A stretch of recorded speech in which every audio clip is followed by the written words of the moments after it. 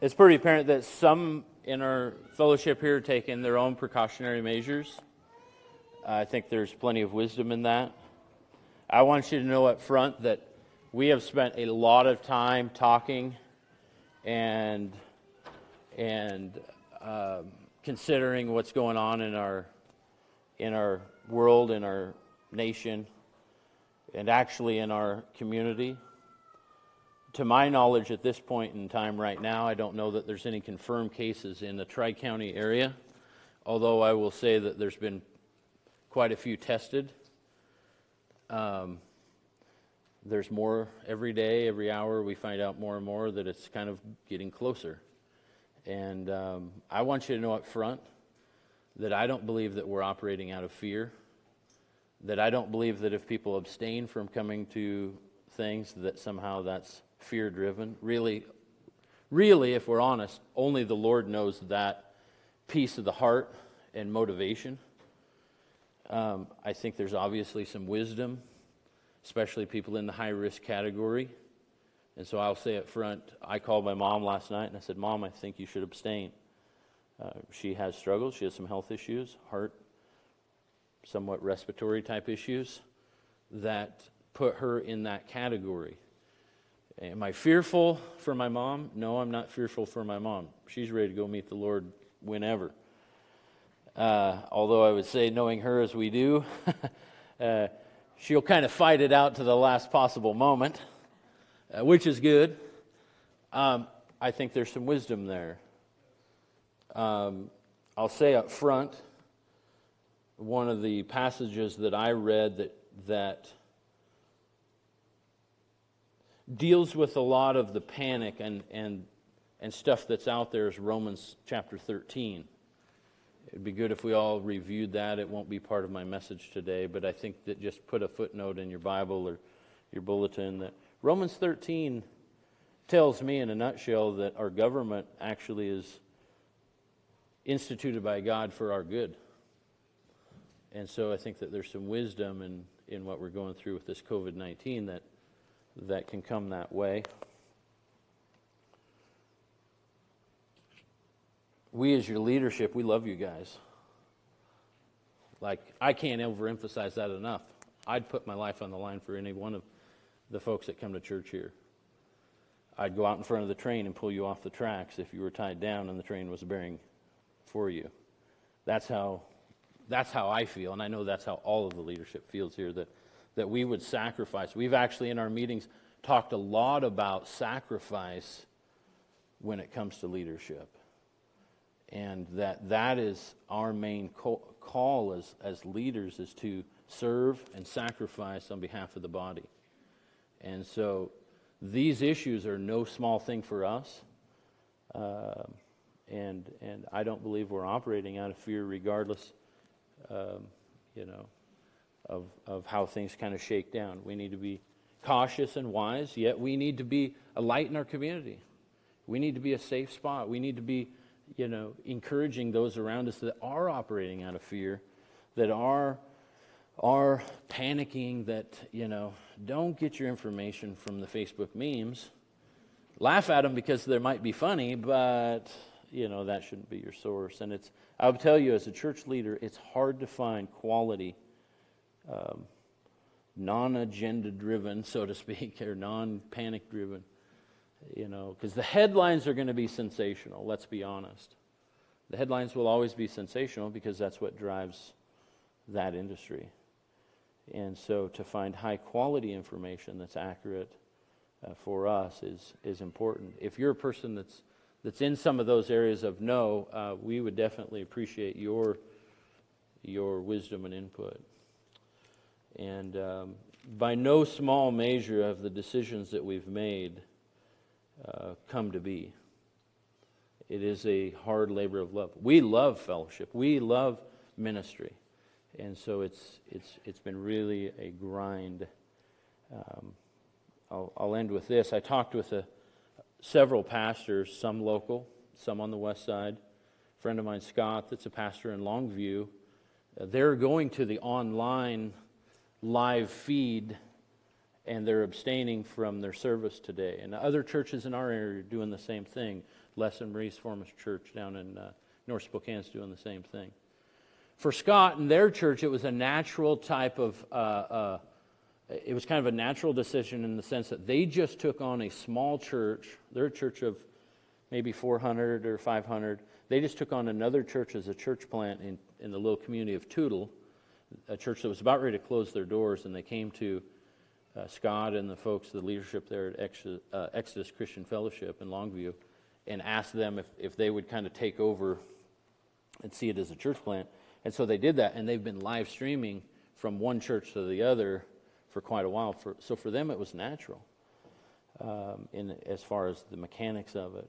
But he said these have been some of the hardest decisions we've ever had to make, is how to address these things and address the unknown and not operate out of fear, but be wise. And so I just want to tell you that that's our MO too. We don't want to operate out of fear. I don't believe we are operating out of fear, but we do want to be wise, and we want to shine the light of Jesus in a dark hour, which leads us to Acts chapter 23. And I'll crank up from the seriousness of what I've been talking about to this, is that, do you guys know what the second most recognized verse in the Bible is? Like, what's the most recognized verse in the Bible? Anybody know? John 3:16. I've talked about it and preached about it before. Anybody know what the second most recognized verse in the Bible is? Nope. Good guess. Somebody else said something. Nope. Sorry, honey. You're out. That's an often quoted verse from the... It's an often quoted verse from an unbeliever or a person that's in a place that's backslidden and living in sin. Judge less, not you be judged. Oh, sorry. Anybody know? Number 2 on the all-time list. Second most recognized verse in the Bible is Philippians 4:13. I should have guessed Philippians 4:13. I can do all things through Christ who strengthens me. I'm going to loop that verse around at the end of the sermon in a way that I think that will shed some fresh light. It's a verse that you see, kids write it on their basketball shoes, or their football cleats, or their baseball cleats. You see it along with John 3:16 in the sports arenas on billboards. Well, no, you wouldn't see it currently on billboards at sports arenas, but it's the second most recognized verse in the world, and for good reason. But as we've studied through our way through the book of Acts, I've wondered at times if these events that we're studying here in the life of, especially concerning the Apostle Paul, I wonder if these events were on Paul's mind as he sat under house arrest, writing the letters to the various churches. When he's sitting here writing to the believers in Philippi, I wonder if what was on his mind, or was these events in the latter chapters of Acts, the book of Acts. Like, what got Paul to the Philippians 4 point in his faith and in his walk later in life? What gave Paul the courage to endure the events in which we're reading about here in the book of Acts? 2 questions that we want to put on the board today. The first one is why do we need courage? Why do we need courage? Why is it so important? And the second one is similar, maybe a little more in the application area, is where do we find courage? Throughout the storyline of the book of Acts, courage is an underlying trait for the first century believers. Those first century Christians, we see courage rising up in this brand new upstart way of thinking and believing. And courage has been on full display in the life of all the apostles and the others that are involved around and with the apostles as they began to this whole new system of belief, like I mentioned, and where they were first called Christians in Antioch, and as they were referred to as the Way. Paul, the once famous Jewish zealot who persecuted Christians, is now one of the major leaders of the Christian movement, taking the gospel out of Israel and to the Gentile world and typically returning just for the feast weeks and those events. Last week we saw in chapter 22 and 23 how he put before the Jewish Sanhedrin how he was put before the Jewish Sanhedrin, nearly torn in two, punched in the face, placed back under Roman care, placed in a jail cell for his own safety, where, if you look in Acts chapter 23, verse 11, where it says, "But the following night the Lord stood by him and said, 'Be of good cheer, Paul, for you have testified for me in Jerusalem, so you must also bear witness at Rome.'" That's where we want to pick it up with the next verse. So join me in Acts 23, and Jenny will have it up on the slide. I didn't have her put up verse 11, but we'll start in verse 12, and we'll just continue down the storyline and then kind of review it. It says, "When it was day, some of the Jews banded together and bound themselves under an oath, saying that they would neither eat nor drink till they had killed Paul. Now there were more than 40 who had formed this conspiracy. They came to the chief priest and the elders and said, 'We have bound ourselves under a great oath that we will not that we will eat nothing until we have killed Paul.'" If you're wondering why I'm struggling, it's because I broke my glasses a while back, and I'll be honest, I don't want to go to Costco. There's nothing there for me. They're out of toilet paper, right? That ain't right. I shouldn't have said that. I need to go in and see my good friend Will, who's the optometrist at Costco. Where are we? Wow, I'm way off base. Verse 15, "Now you therefore together with the council suggest to the commander that he be brought down to you tomorrow, as though you were going to make further inquiries concerning him. But we are ready to kill him before he comes near." Remember last week, the Roman leaders, they're struggling to figure out why Paul must have done something. Why does everybody want to kill him? Why is this such a stir? He must have done something. So we'll let his own leadership take care of him. So, of course, he is just a quick recap. He goes before the Sanhedrin, and they get into this back and forth, and Paul gets smacked in the mouth. No, hey, who likes to get punched in the face? Any hands want to go up? Like, I don't see any. Nobody likes to get punched in the mouth. Paul gets punched in the mouth for what he says. Another back and forth. He didn't recognize the high priest, Ananias. Paul gets right to the meat of why they're so upset with him. If they can't figure it out, he's going to bring it up. So he talks about the fact that he believes, and he's promoting and preaching and has faith in the fact that Christ, Jesus Christ, has raised from the dead. That he's the Messiah and that he's raised from the dead just like he taught and just like he accomplished. And that this is Paul's message to Jews and Gentiles alike. Paul gets right to the meat. They just about tore him in two as a result of their own fracture of belief between in the Sanhedrin, between the Sadducees and the Pharisees. I almost wouldn't even be a good pastor if I didn't say that the reason why they're called Sadducees is they didn't believe in the resurrection or angelic beings, so they're sad, you see. Like that comes up in how many sermons have you guys heard in the 100 years that you've been believers that have had those very same quotes when we talked about the Sadducees? Everybody talks about the Sadducees that way. Thank you, Les. The reality is that Paul knew exactly why he was there. Knew exactly why he was enduring what he had to endure to promote the Lord and to preach about Christ.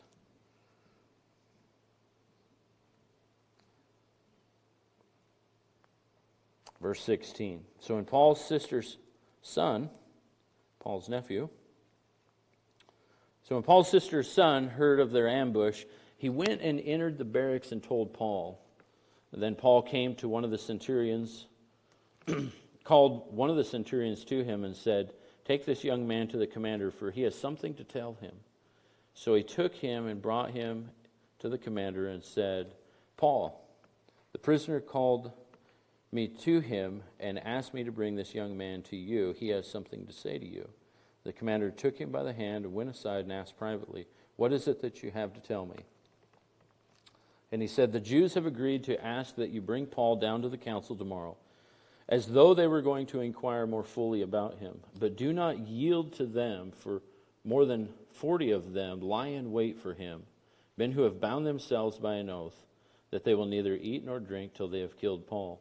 And now they are ready, waiting for the promise from you." So the commander let the young man depart, and commanded him, "Tell no one that you have received these things from me." Wow, if this doesn't sound like the plot in a really good movie. The most unsuspecting person, perhaps, in all of Jerusalem plays a part in this storyline. Paul's nephew. I think about, I'm trying to think of some of the movies that, some of these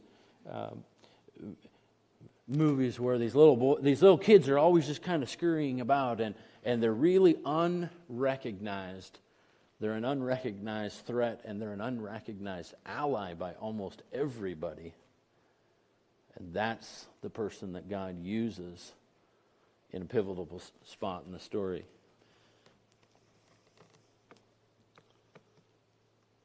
Verse 23, and he called for 2 centurions, saying, "Prepare 200 soldiers, 70 horsemen, and 200 spearmen to go to Caesarea at the 3rd hour of the night, and provide mounts to set Paul on, and bring him safely to Felix the governor." He wrote a letter in the following manner: Claudius Lysias, to the most excellent governor Felix, greetings. This man was seized by the Jews and was about to be killed by them. Coming with the troops, I rescued him, having learned that he was a Roman. And which wasn't exactly accurate, Paul had to tell him that he was a Roman. And when I wanted to know the reason they accused him, I brought him before their council. I found out that he was accused concerning questions of their law, but had nothing charged against him deserving of death or chains. And when it was told me that the Jews lay in wait for the man, I sent him immediately to you, and also commanded his accusers to state before you the charges against him. Then the soldiers, as they were commanded, took Paul and brought him by night to Antipras. And the next day they left the horsemen to go on with him and returned to the barracks. When they came to Caesarea, they had delivered the letter to the governor, and they also presented Paul to him. And when the governor had read it, he asked what province he was from. And when he understood that he was from Cilicia, he said, "I will hear you when your accusers have come." And he commanded him being kept in Herod's praetorium. Quite a storyline. Quite a storyline of conspiracies and kids and courage and contentment. But why do we need courage? Back to the question I asked at the beginning. Why is it so important that we have courage? The world, our flesh, and the devil want to prevent us from God's will and mission for us, is the answer I have for you. You guys get that? The world system. The world's referred to in the Bible in 3 ways. The physical world, the mindset of the world, and the people in the world. This is talking about the mindset of the world. The world, our flesh, and the devil want to prevent us from 2 things: God's will and God's mission for us. See, the world's mindset towards the Christian is 3 things. It's to discourage, discredit, and if necessary, to destroy. The world's mindset is towards believers. Discourage, discredit, and destroy if necessary. If you turn in your Bibles real quick to 1 John chapter 2, we'll see these things. One of the verses that has guided my thinking for a lot of years, especially at the point of temptation. 1 John 2:16 says, "For all that's in the world, the lust of the flesh, the lust of the eyes, and the pride of life, is not of the Father, but of the world." You know what I love about the Bible? I'm a firm believer that the Bible is easy to understand. Like the common guy. I got 12 years and 6 months of education. That's it. I never finished college. I started going to college. That's a whole part of my testimony we get into another time. I don't have any big degree. This John 2:16 is pretty simple for me to understand. And I believe that God intends for His Word to be easy to understand. For all that's in the world, the lust of the flesh, the lust of the eyes, and the pride of life, it's not of the Father, but it's of the world. So we're about the Father's business. And the flesh is that natural desire of mankind. There's a stinging list of what that looks like in Galatians chapter 5. Now the works of the flesh are evident, which are adultery, fornication, uncleanliness, lewdness, idolatry, sorcery, hatred, contentions, jealousy, outbursts of wrath, selfish ambitions. We see that with this group of conspirators. Dissensions, heresies, envy, murders, again, back to our text, drunkenness, revelries, and the like, of which I tell you beforehand, just as I also told you in times past, that those who practice such things will not inherit the kingdom of God. That's the flesh. And of course, the devil wants to take you out. His goal for us, back to this idea that they want to prevent God's will and mission for us. The enemy is there. John 10:10 clearly states, "The thief does not come except to steal and to kill and to destroy." But Jesus says, "I have come that they may have life and that they may have it more abundantly." That's Jesus' goal, to have life and to have it abundantly. To stay on track with the Father's mission. To stay on track with the Father's will for us. And so there's this huge battle that's going on, and we're seeing in Acts kind of this real-time, back and forth, interpersonal, gang up on Paul. God's encouraging him, more ganging up on Paul. These guys are just bound and determined to take him out. And so we see it playing out interpersonally. But the real issues it's a spiritual battle. The real issues behind the scenes is this huge battle that's going on over the issue of who Jesus is. And was He real? And was He the Messiah? And did He raise from the dead? Why was He crucified? All of these questions are rising up. And Paul and the believers just continue to chip away with the truth in their communities. They continue to encourage those around them. This is what I believe, and this is why. And it doesn't matter if it was in the Gentile communities, it doesn't matter if it was in the Jewish communities. In a way, it was almost easier in the Jewish communities because they could kind of go back to the Torah and say, look at these scriptures, boom, boom, boom. Look at this in Isaiah, look at this in the prophets. The real battle, though, was the spiritual battle. So an inserted question would be, what is God's will and mission? And we're reminded of God's will and mission throughout this story of Paul. You could really start with his story in Acts 9:15 and 16 as the genesis for the will and mission of Paul. And perhaps, actually, Paul writes, these things were laid out before the foundations of the earth. I think he writes that in the book of Ephesians. But as far as the events taking place, Acts 9:15 and 16, and we've covered this ground, but I'll only mention it again to emphasize the point of God's will and mission for the Apostle Paul.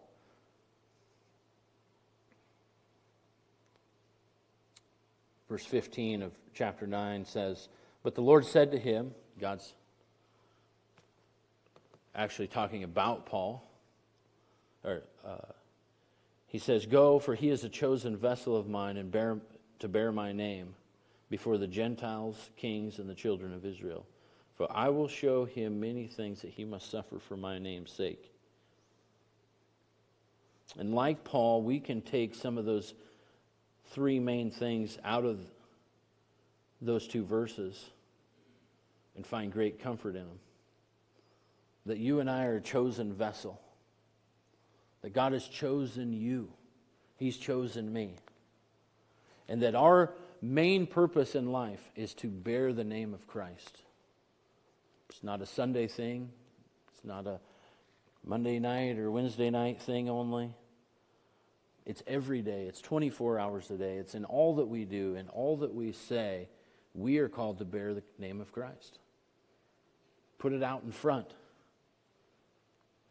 Let it be the front bumper sticker of our life, so to speak. And the third thing is where the rubber meets the road. It's that crisis of a belief that we're studying about on Sunday nights and experiencing God. For a lot of us, the third thing is the hardest part, and that is that we're called to suffer for Christ's name's sake. So what is God's will? I have a list of 7. It's not all inclusive for every aspect of life. The 7 first things that came to my mind is this. It's God's will that we follow, that we trust, and that we obey Him. That's God's will. Clearly see it in the Scriptures. It's God's will for the believer that we have godly marriages. It's God's will that husbands love their wife. That's God's will for us men. Straightforward. There's no exceptions to that. That's God's will for us if you're a husband. Wives, God's will for you is to respect your husbands. It's God's will that we raise a godly generation in underneath and behind us. It's the church. It's Christ followers. It's God's will that children obey their parents. Right? That was a part of what we incorporated into our parenting. Hey, this is not just because I say so. Let's look at what God says. It's God's will for you to obey your parents. Not to say that doesn't get met. Not to say that any of these don't get met with resistance. Actually, I don't want to pick on the kids alone. There's resistance on every aspect of these 7 things. Right? Let's get real. It's hard for me to love my wife. Not because of her, but because of me. Because of my flesh, because of my desires. Because of how the world has impacted me. How the enemy tries to trip me up. So that's on me. That's part of the wrestle that we go through. I'm not saying that this list is easy. I'm just simply saying that's what part of God's will. And how He's going to lead us through is through the power of His Holy Spirit.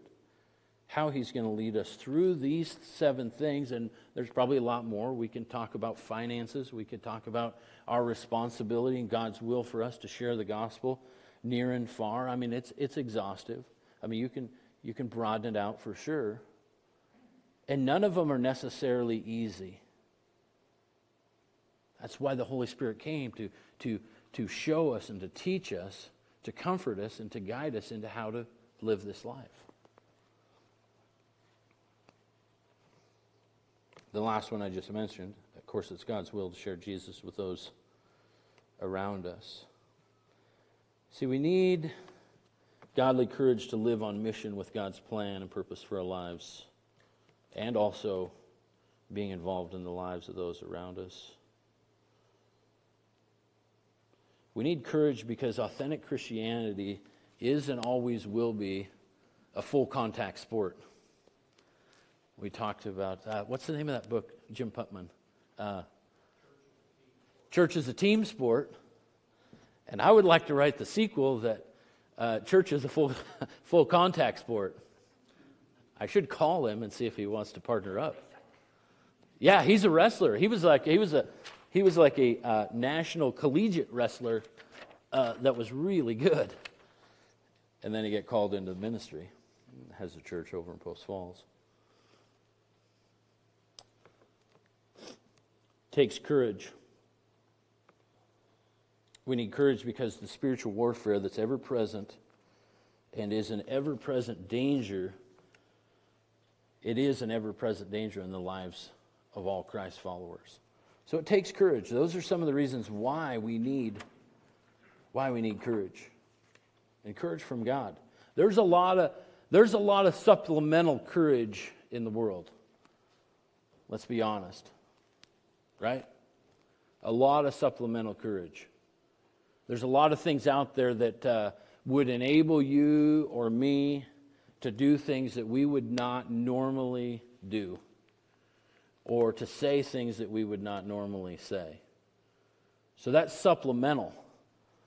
Perhaps, in many cases, somewhat of a backdoor opportunity to medicate the much deeper reasons and issues that are in our lives. But we do all need courage, and we need godly courage. So where do we find courage? I'll refer to a few verses. We'll look at a few.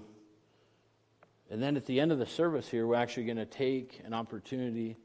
The rest of the elders are going to come up, and we're all, the four of us that are here, by the way.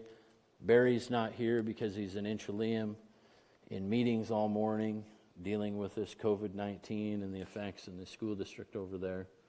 And so we need to continue to pray for him.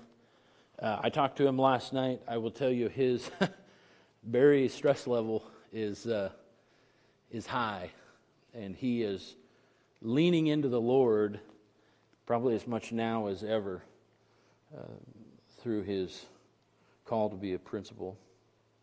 So he's not with us this morning, but the four of us elders we're going to spend some time in corporate prayer and in response to our president's call for prayer today and calling for Sunday here, March 15th, to be a national day of prayer for the crisis that our nation and the world is in. Where do we find courage? First place we find courage is in the promises in God's Word. Deuteronomy 31:6 and Matthew 28:20, if you want to write those down. Deuteronomy 31:6 and Matthew 28:20. Both of these passages speak of God's promise to never leave us or forsake us. One in the Old Testament, one in the New Testament. That God's promise is that He is never going to leave or forsake His people. Never. He's not going to take a break while the world's in panic. He's not going to take a break because your life or my life ends up in some crisis. He's not going to take a break. He's never going to leave us or forsake us. Now, He may be quiet. Being quiet is not the same as absent. Let's get that straight. Being quiet is not the same as absent. Oftentimes, and especially, we all know that when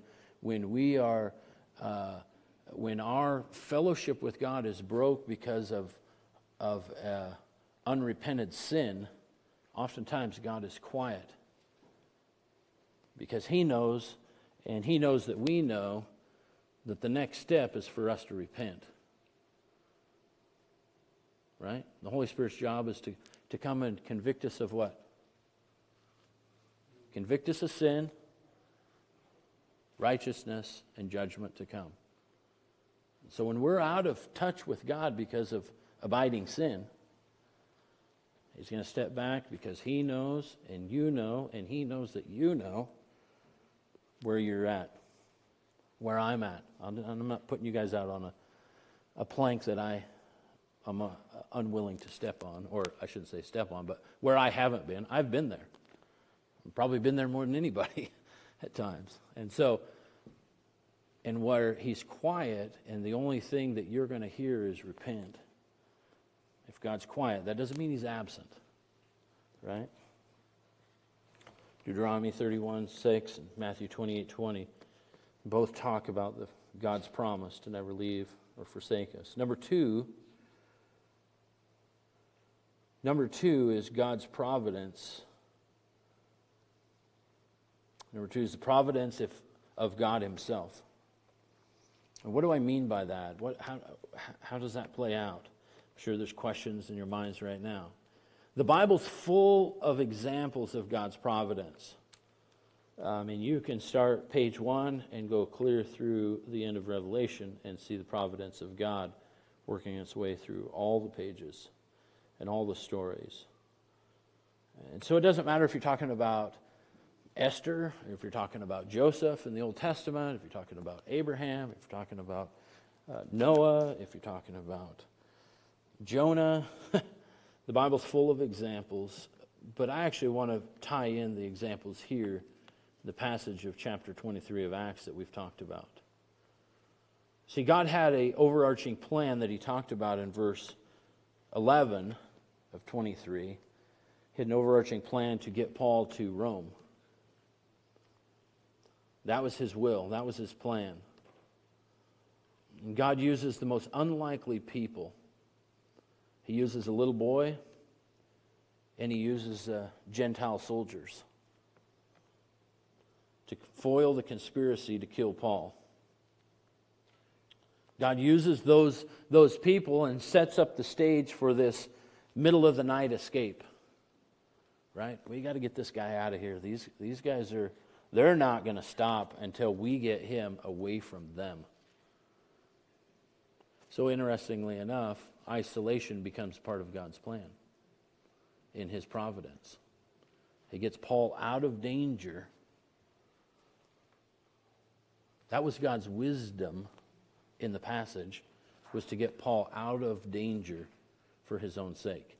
Why? Because he had a greater plan coming up. He had a bigger purpose for Paul. You stop the story here by letting Paul go again before the Sanhedrin, and these guys come in and take him out. How does that affect the rest? The majority of... Let me get there. That affects that much of the Bible. In some which way. Now, I'm not saying God couldn't raise up somebody else, that God couldn't get those same words across. All of the epistles that Paul wrote, surely he could. Absolutely. But God had a providential plan for Paul. Time and time again, we've seen these, throughout the Scriptures, we've seen these crazy escapes. Out the window, in a basket, through the bushes, God blinding the eyes of enemies. All these God stories. The Bible's full of them. But we have to look and see where the providence of God is going on, and the fact that we can take courage that what God has said he's going to accomplish. The third thing is through contentment. How do we find courage through contentment? It doesn't seem to naturally fit. Right? Flip back in your Bibles to Philippians chapter 4, and we'll go back to the passage that I talked about at the very, very beginning. That second most popular verse in all the world, Philippians 4:13, is, I can do all things through Christ who strengthens me. I chuckle because as a coach, I've seen this on kids' shoes, and I think it's great. But I get a chuckle not because they're necessarily promoting the Bible, but oftentimes the mindset for Philippians 4:13 is about muscling up in the spirit, and or you know, I can do what I normally can't do, and God's going to empower me to do that. It's not about doing. It's not about doing. Now, Paul says that, and it's not. The context for Philippians 4:13 is contentment. We just studied this through in our small group. If you push back to verse 11, Philippians 4:11 says, not that I speak in regard to need. For what? I have learned in whatever state I am in to be content. I've learned to be content, Paul says. I know that how to be abased, and I know how to abound. Everywhere and in all things I have learned both to be full and to be hungry, both to abound and to suffer need.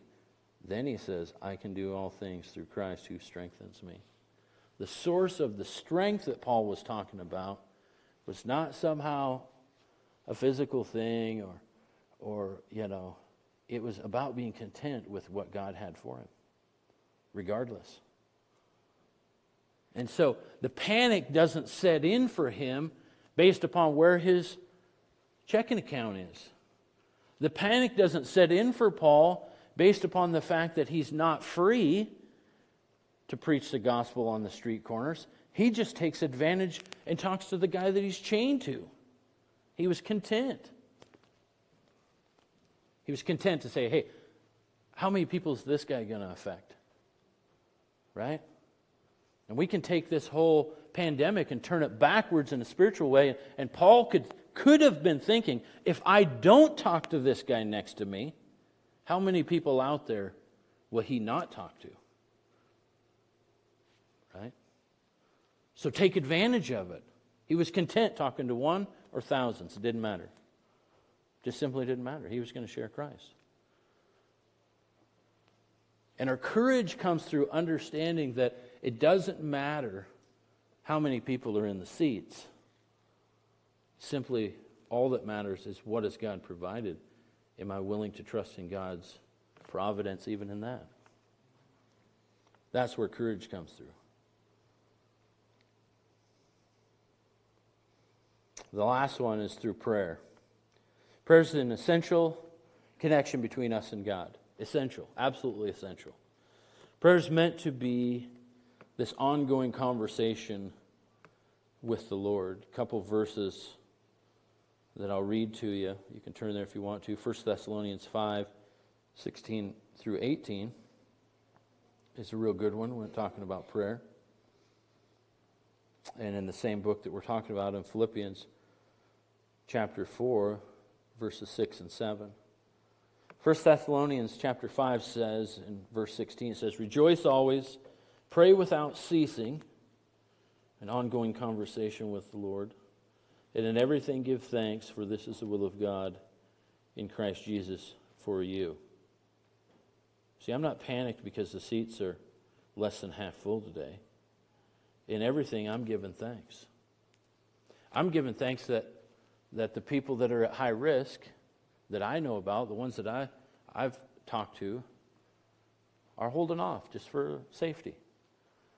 Doesn't panic them. In fact, I talked to my mom, and of course, like I mentioned earlier, the kind of the tough side of my mom was, well, them roads are a little slick. I was like, Mom, I'm not talking about how slick the roads are. You don't drive fast enough to slide off the road. I mean, let's get real here. She started, and I can't. Is this being recorded? Yeah. Boy, I really wonder if she's watching this. But she's not close enough to cause any physical harm. Let it ride. You're live streaming. I'm live streaming. Yeah. Are you watching it on your phone? I was. All right, good job. Technology at work in our midst. When I was a teenager, before I got my driver's license, I would ride to Colville with my grandma. I talked about my mom being a slow driver, but she has nothing on how slow of a driver my grandma was. And so I'm this 15-year-old kid sitting in the pickup, and we're on that long straight stretch. We're just about to the Arden gas station, and I look at my rear view mirror, and my grandma's over to the right a little bit, and she was doing 40. She never went over 40. If she drove on I-90, she'd go 40. But she's kind of riding the white line a little bit, and I look in my mirror, and there's a string of cars as far as the eye can see. And so at 15, I'm kind of like, hey, Grandma, there's a lot of people behind you. They can pass me if they want to. Let them pass. Yeah, she's a real leader. She had a lot of people following her. I will confess that I got pulled over for going too slow one time, coming back from. That's another story, but anyway, where am I going with all this? I don't know. Oh, in everything give thanks, for this is the will of God in Christ in you. And Mom, it's not about how the slick roads. It's about your safety. And we have to be real, and we have to be wise, and we have to be discerning and seek the Lord. Holly's not here. Holly's not here because, for that very reason. She's, God gave us a mind, and we need to use it. yeah, We have the mind of Christ. right. Holly suffers from COPD, and so she's rather, we should have told her we were live streaming, I guess. Philippians 4, chapter 4, verses 6 and 7 says, be anxious for nothing. Don't fear. Be anxious for nothing, but in everything by prayer and supplication, with thanksgiving, let your requests be known to God. The peace of God, which surpasses all understanding, will guard your hearts and minds through Christ Jesus. Prayer builds courage when we come into conversation with the Lord. He focuses our mind. I'm going to pause, it's not in my notes, but I'm going to say prayer and fasting has an effect like no other. Right? Wednesday morning, before the big snow hit, I had a stressful meeting coming up Wednesday night. Could be stressful. It wasn't stressful. So Wednesday morning, I'm out puttering around, and Tammy's doing stuff in the house, and I kind of disappeared on the four-wheeler. I had a few things I wanted to do, and she's kind of gritting her teeth because I know normally she would go with me to put out trail cams and put new SD cards in the trail cams that we have on our property because we kind of want to keep track of where the deer and the elk are. Don't tell anybody. So, but I kind of like covertly went down the basement, got my supplies. Some of us have a lot of experience with this, and kind of snuck out the basement door. Why? Two reasons. One is I knew that even though I was doing things, I wanted to be away and with the Lord. I wanted to be away and with the Lord. Two, I decided that it's for me, it's way easier to fast if I'm not walking through the kitchen. Other people don't have that problem maybe as much as me, but for me to fast, I have to make an absolute decision to just get away, because I just get away and just take a bottle of water and away we go. So that's what I did. I spent Wednesday morning up on top of our hill doing a few things and walking around looking for elk tracks. But the main reason was this verse right here. That the peace of God, which surpasses all understanding, will guard your hearts and your minds through Christ Jesus. The reason is right here. Chapter 5 of 1 Thessalonians. That in everything give thanks, for this is the will of God in Christ Jesus for you. Pray without ceasing. Let those requests be known to God. Get away. Spend some time. Dedicate. Sacrifice something. The essence of fasting is to deny something and let God refill that void in our lives with our communication and focus on Him. That's the essence of fasting. Now, I don't bring it up, and don't hear the wrong thing. Jesus has a lot to say about talking about fasting and demonstrating fasting for all the wrong reasons. Hey, look at me. I'm not saying look at me. I only bring it up as a real-time example that God is working in me, and God's working in all of us. Prayer builds the courage to do what God wants us to do. Minor footnote of remembrance only is that both of these passages were written about the very guy who escaped in the night at the hands of a kid and Roman soldiers. It was Paul that wrote these things down for us about prayer. He knows the value of prayer.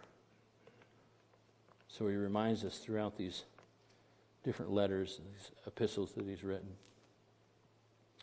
Speaking of prayer, I'm going to ask the rest of the elders to come on up.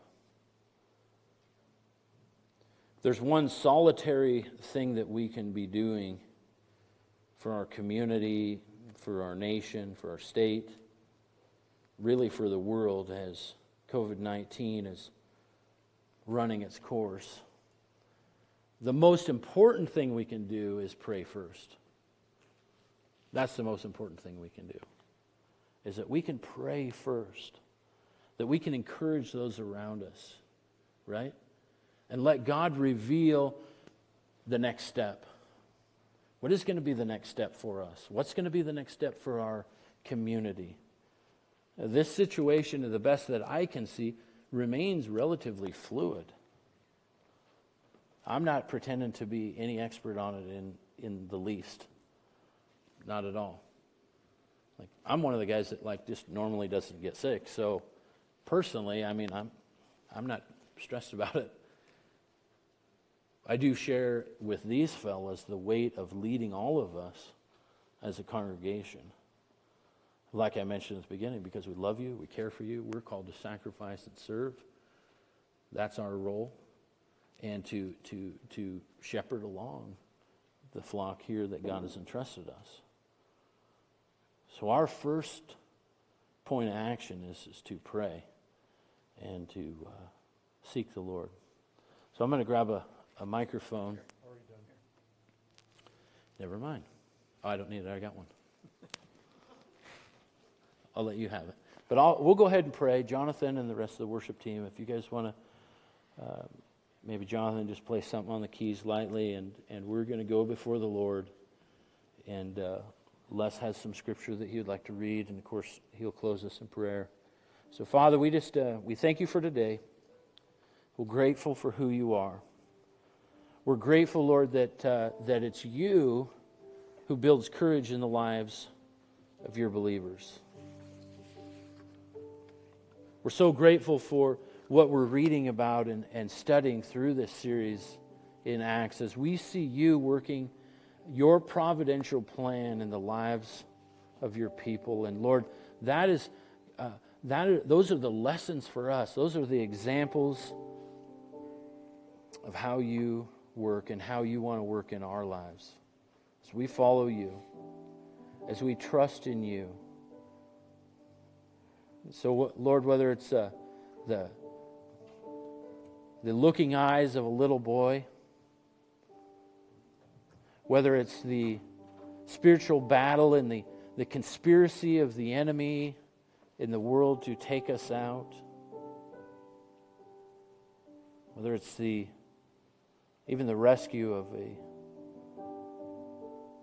worldly government. Father, we want to see your providential plan. We want to see you at work. And we know that you're right there with us. We know that you care for us. We know that your desire is for us. And for those of us that we know, Lord, that are slidden away from you, that are running for you, we know that your word says you're jealous for them. Your desires for them to return. Your desires, a life of repentance for all of us. To be both humble and courageous. But to be powered in our humility and in our courage by the leading of your Holy Spirit. We're thankful, so thankful, Lord, that you've chosen us as your people. That our response is to follow you, is to surrender to you, both Savior and Lord. Lord, teach us to fully relinquish and open every aspect of our life before you. So we know that you are faithful. You're faithful to heal. You're faithful to tear down those strongholds in lives. Lord, you're faithful to rebuild, to transform hearts, to transform minds. You are forever faithful. So we focus on you. Help us to yield to you, Lord, and your plan.